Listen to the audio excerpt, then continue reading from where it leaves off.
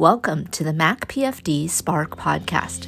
This podcast is meant to inspire you to take the next step in your development journey as a faculty member.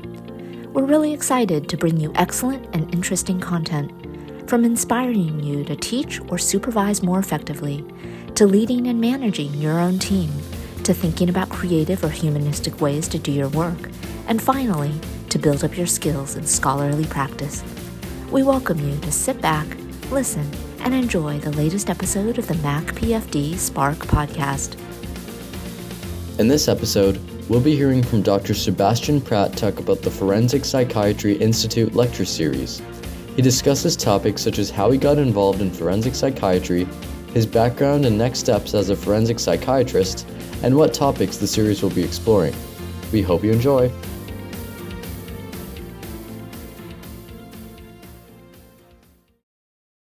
Welcome. So I'm very happy today to have Dr. Sebastien Prat with us here today. And I was really looking forward to this conversation because I know so little about forensic psychiatry. But before we get into the topic or the practice area of forensic psychiatry, I'd love to allow you, Dr. Prat, to introduce yourself to our listeners. Thank you very much, Dr. Chen, for giving me that opportunity. So I am a psychiatrist working at St. Joe's and being a faculty member in the Department of Psychiatry at McMaster University. You know from my accent that I come from France, and I've been here for the past 10 years, not only enjoying, the work that is done here, but also the life in Canada. I've trained as a psychiatrist in France, but also as a forensic pathologist under the French model. And I've always been quite interested in the forensic world.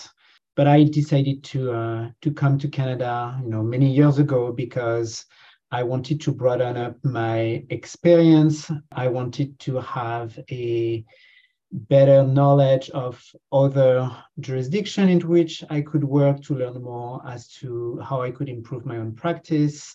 But also I was interested in the academic aspect of the work we do in general and I'm doing here. And I quickly understood that if I wanted to, be able to become proficient, I needed to improve my language skills. So it became quite obvious that I needed to immerse myself in English-speaking countries, and Canada became quite of a clear and logical place to come for many reasons, and particularly because it was easy to transfer and get the fellowship at that time. And I was I'm so thankful for the opportunity that has been given to me to be able to come. It has been quite actually an easy process to come here. Thanks for that introduction. And this reminds me that I happen to know about you that you have many other degrees as well, like an MBA, and you're also pursuing a master's in health research methodology. So I'm just going to put a pin in that and put that off to the side because I would love to hear more about your thinking process on pursuing these additional degrees and how that education has informed your practice. But I'd like to start with our discussion around forensic psychiatry. I mentioned earlier that I know very little about this field, and I'd love to hear from you and your experience. What drew you to forensic psychiatry? And is there a particular area in forensic psychiatry that is your focus? Yes, thank you for that question and being able, to highlight what we do in forensic psychiatry, which I find it's a fascinating area to work in. I think, early when I was a medical student, I really appreciated learning about pathophysiology and psychopathology.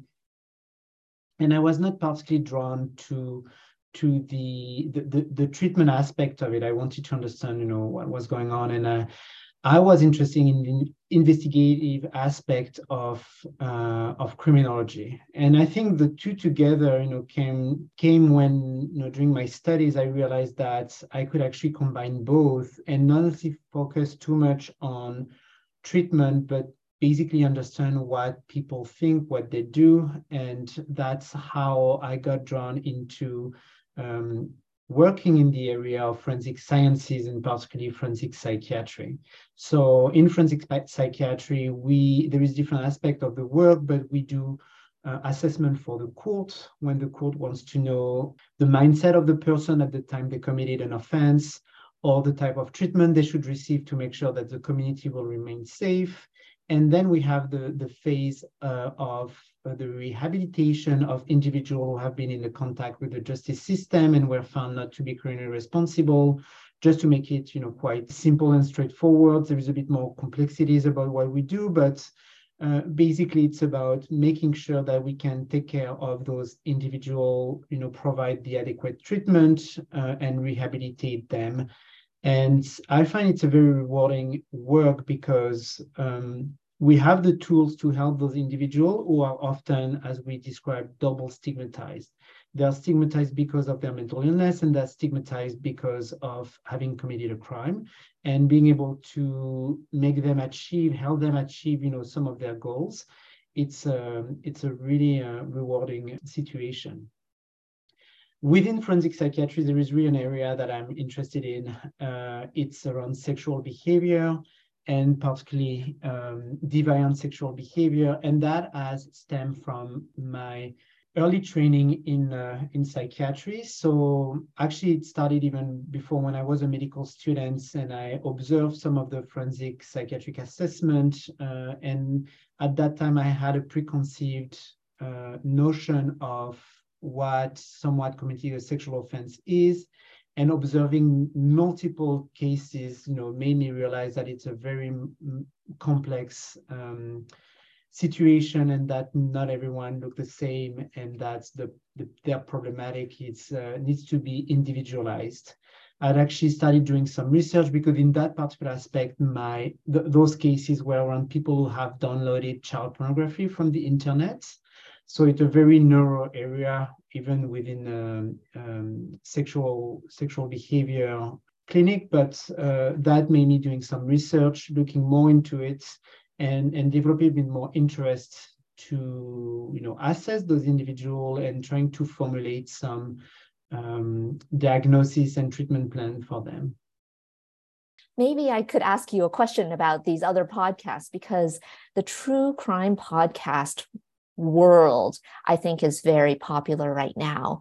And I was curious about your perspective before we get into our discussion about your Forensic Psychiatry Institute work. Do you have any thoughts about the whole true crime podcasting world and the subjects that they cover, or any thoughts about that, positive or negative? No, I think I think that's often working in the forensic science area, you are asked about what is seen on TV. Is it true?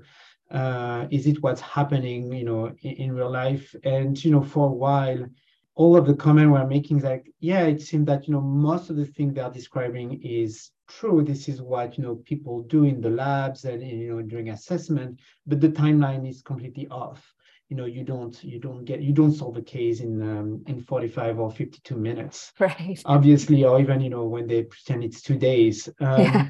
But I think those kind of true podcasts, true crime podcasts have, and the most popular one, they have managed to bring real cases and bring the reality of what is the work that we do, and making sure that there is no misunderstanding on what the processes are and how people feel and the time it takes, and that it's a complicated task most of the time, and that requires lots of people to be involved. So I would say at this point, I think it's very good to be able to educate, people are interested in learning more, but in a very accurate manner. I'm not going to say that maybe all of them are fully accurate, that I don't know, but I think it's a better reflection of what we do. So perhaps it's a way for popular culture to understand a bit about what you do in forensic psychiatry as it connects to the criminal investigation world or to what happens in those true crime examples, and yet we recognize that there's a bit of dramatization or drama added to the series or to a television episode that doesn't perhaps reflect the real timeline for how things play out in practice. Yes, exactly. And I would add also to add, because you use the word drama, I think also the glamorous aspect of some of those TV shows is not what we experience in real life. I mean, there is lot more to say about, people, life and the stressor they experience, and not everything takes place under the sun in a beautiful house, and that people forget about, that real people are experiencing either, the people who committed the crime and the victims, and that there is other life experience that goes with all of them that are not picture in those TV shows. Mm-hmm. Yeah, makes sense. And that does bring me to the other question that I wanted to ask you more about, because I understand that you are involved with a team that plans the Forensic Psychiatry Institute lecture series. And so I had a chance to watch some of the recorded webinars from this lecture series. And this gave me a much better sense of your field of forensic psychiatry and the nature of how the field is evolving and progressing, as well as some of the prominent topics that the field is wrestling with. So I was curious, as a planning team member, how does your group organize the lecture topics? And how do you determine the topics that you will cover, for example, in the lecture series? Yes, and thank you very much for the interest for that, because that has been an endeavor since the summer of 2020. So everything started with COVID, when all the conferences shut down, and I think people took advantage of that by focusing differently on the education and knowledge translation. And we saw an opportunity at that time, thinking that there is more online. People are more accustomed to video conferencing, and that's probably something we could do in order to keep the ball rolling, because obviously the work doesn't stop, and we needed to make sure that the knowledge will continue and people will still be active in that. So that's how we started initially. And we, as I described a bit earlier, the field of forensic psychiatry is a broad one, and we needed to be able to make sure that it will be accessible to everyone. So we initially had a concept of, changing not just the topic, but the format each week, with, people more introductory level and more in-depth level and more innovative level, which is something after a while we stopped, because we just realized that the people who would attend the lecture series would mostly be the same, having new members regularly. But so people were not necessarily drawn by the complexity of the situation, or the simplicity of the explanation of the presentation, and they seem to be more interested in having some of the topic covered. Also, we felt that one of the benefits of doing this lecture series was to understand other perspectives in forensic mental health, because we are depending on the jurisdiction where we work. Obviously, some of the cases we do depends on what the law has decided about either the processes or what is legal, what is illegal. And forensic psychiatry actually doesn't mean the same thing, in Canada or in the United States or even in the Netherlands. So we practice also a bit differently. We don't have the same type of patients or under the same level of legal oversight. So I think that has been very educational for all of us. Now, in terms of deciding about the topic, I think it comes with well, it started with the people we knew who are doing research and trying to make sure we would cover the broadness of what we do. So not, for example, not just sexual offenses and not just, violent offenders, and making Right. sure that we have a mix between more legalistic presentation and more practical, clinically relevant presentation. And then now we really go with what the attendees ask us to try to cover. And since we are back to doing conferences more frequently, I think we now also look at the presentation we see and trying to make sure that we can have those speakers come to the lecture series in order to be able to do that presentation at a different scale, because I think based on the fact that it is a video conference model, we have been able to reach out to many people. That has been, I think, the success of the lecture series, with having, I think right now we have roughly 600 registrants and roughly between 180 and 250 attendees per week. Wow. And that's, I think, across more than 50 countries around the world. What I think was very interesting is to realize that some of the countries so when we do the lecture series, it's at 10 a.m. Eastern time on a Thursday, but even people for whom it is like the night, some of them are still watching it. So it seemed to have drawn enough interest for people to stay awake and listen to it, which, we are very, very glad that this is, the momentum of the lecture series at the moment. Yes, I'm just imagining that if we have this lecture series at 10 a.m., then those in Australia or New Zealand are connecting at like 3 or 4 a.m. in the morning, something like that. And the fortunate aspect of your lecture series is that it's also recorded. And so you can access the previously recorded webinars after the fact as well. That's how Yes, I was exactly. able to access it. Yeah. Yeah, we want to make sure that, the knowledge stays for the people. And then obviously, the presenter invests some time to come and do their presentation. So we want to make sure also they get enough coverage in terms of the work they have done. Mm-hmm.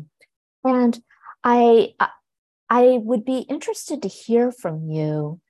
As the planning committee, I imagine also has international representation. What are some of the hot topics or the big topics that your team is discussing and planning for example, for the upcoming year? I know that you have all your lectures planned out already for this year. What are some of those emerging trends or topics that you all are exploring? Yes, and so we also have ideas as to what we would like to present or to have on the schedule, and sometimes it's not always feasible, or the speakers are not available when we have time slots for them. So, but there is we tend to follow also what's going on in the world, I would say, in terms of the news. And I think, more recently, some of the interest seems to have been around either gun violence or some aspects of legislation changes. For instance, in Canada, around intoxication, that has been a topic that actually we have carried on for several Thursdays over the past year and a half, because it was becoming a very important situation to deal with. We have been also very interested in making sure that there is more exposure to international practices, so learning from other countries to see what they do and how they implement their forensic mental health, either assessment or treatment. There's been some interest, not just expressed by our committee, but also by the attendees, about terrorism, and understanding more about the work that is done in that area to keep communities safe. There seems to be always a good interest in the sexual behavior field. So that's something we try to explore, and trying to make sure that we have enough diversity in the presentation, because obviously sexual behavior is not just about sexual offenses and sexual violence, but also can be related to different aspects of the situation of inmates who may experience some difficulties due to their sexual identity in custody. Also, the care of individual gets stigmatized because of the type of the crime they committed. As I'm hearing you describe the international collaborations and the expertise that you gain from your international colleagues, I'm thinking about the potential tension. And let me know if this is an accurate reflection of your work. I'm imagining the tensions between understanding the international community's practices or experiences and the way that they approach forensic mental health, and also tying your practices back to the legal requirements within your particular country or jurisdiction. And is there a tension between the two where you're navigating the legal jurisdiction or the legal boundaries within your particular country and trying to apply perhaps different practices or approaches that you're seeing in your international colleagues? Is that a tension, or is that just something that I'm imagining? Yeah, I think it's a very good point. I think it's probably a bit of a tension and a bit of a process to brainstorm further. So obviously, sometimes we see some practices that seems to be functioning well because they have the right resources and they have the right legal framework to implement it.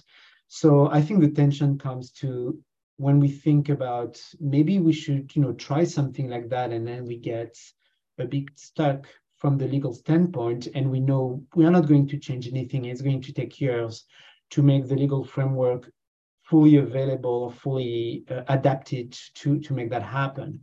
But on the other hand, it forces us to think outside the box and think, okay, we know we cannot do it exactly as it is. So let's think how we can approach as close as possible to the same processes because we want to achieve the same results. And actually, it's a quite of a interesting and fascinating process to do and to follow.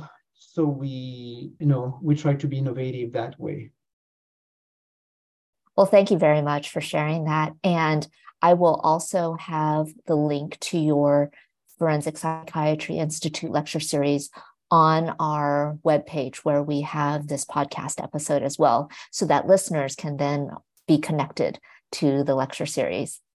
Now, I wanted to turn it back to you, and I know a bit of your background just from our previous conversations, but I'm imagining that as you continue in this field and continue your practice as a forensic psychiatrist, you're likely exploring new areas of learning or new areas for your own professional growth and development.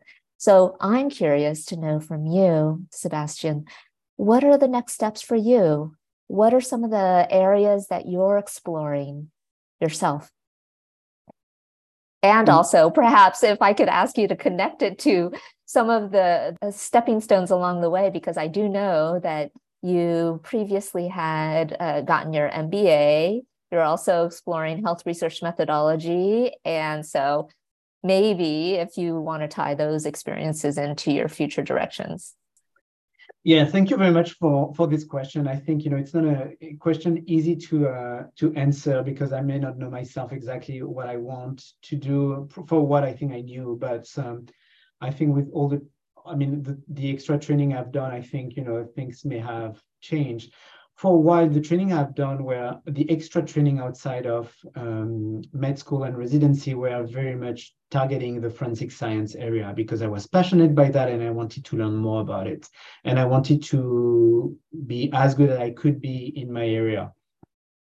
But then, exploring other aspects and, thinking about leadership, but I would say leadership broadly, which not necessarily leadership in terms of having an administrative position, but being a good leader within the team on the unit and making sure that we can achieve results all together. I started being interested in leadership training, but then thinking more about that, looking at the context of the leadership training and programs, it seemed to me that they were not necessarily all cohesive. There were some different, I would say, school of theory, and I was not sure which one I need to pick, and it became difficult. But then I started thinking more as to what would make sense and what I wanted to learn, and that's how I came across the executive MBA, and I did it at McMaster University, which I highly recommend. Actually, that has been a busy but fantastic experience. And it was, my interest became to understand not just, leadership skills, but also how a corporation works and how you can make an impact on the different aspects of the corporation, and how to recognize what are the issues and to solve issues. And I think, that's also led to me realizing that, yes, I was doing some research, but I could identify at times that my skills were not greatest, and I needed to improve the theoretical knowledge. And I think, altogether, thinking about the collaboration I wanted to do in research and learning about collaboration through the MBA, I understood that, yes, you cannot know everything, but you need to know enough to be able to have that kind of ongoing communication with your colleagues during when you collaborate on a project. And that's how I got drawn to the HRM programs to learn more about the skills, which I would also highly recommend, even if people is not necessarily drawn to be a researcher full-time, because we're learning so much on so many topics. So having all of that in mind, I think, I continue to, I think I have generally an interest of learning new things. So I'm not sure if, the next step would be to think about something else I would like to learn. But I would say beside, my passion for the work I do, one of my interests is around international collaboration and making sure that also the experience I have had, I was offered coming to McMaster, but also, studying abroad when I was in med school and in university. I want to make sure that I can contribute and facilitate that for other students. So if there is something I would like to focus on, maybe would be able to be instrumental in helping others with the international collaboration to make students life easier when they want to come and learn, because I think we learn a lot when we get outside of our comfort zone, and partly in a country where it's not our first language. And if I can help facilitate that, I would really like it. Well, that's great. And I really look forward to seeing your work in the future as we continue to be colleagues here at McMaster. And I'm excited to see the ways in which you'll apply your leadership skills in your formal and informal roles that you assume here at McMaster, as well as the skills that you're developing in the HRM program and those research and analysis skills. So I look forward to seeing your work as it evolves in the future, and I look forward to possibilities for future collaboration. Thank you for being here today. Well, thank you for having me. Thank you for tuning in to the Mac PFD Spark podcast. This podcast is brought to you by the Office for Continuing Professional Development and the Program for Faculty Development at McMaster University's Faculty of Health Sciences. For more information on faculty development, be sure to check out our website at macpfd.ca. That's macpfd.ca. Here you can find other episodes as well as resources for your personal and professional development. A quick shout out to our sound engineer, Ishan Mania Panda, who has been an amazing asset to our team. Another shout out to Scott Holmes, who composed and supplied us with the music you've been listening to. That brings us to the end of this episode. We hope you've enjoyed it, and be sure to tune in for our future episodes.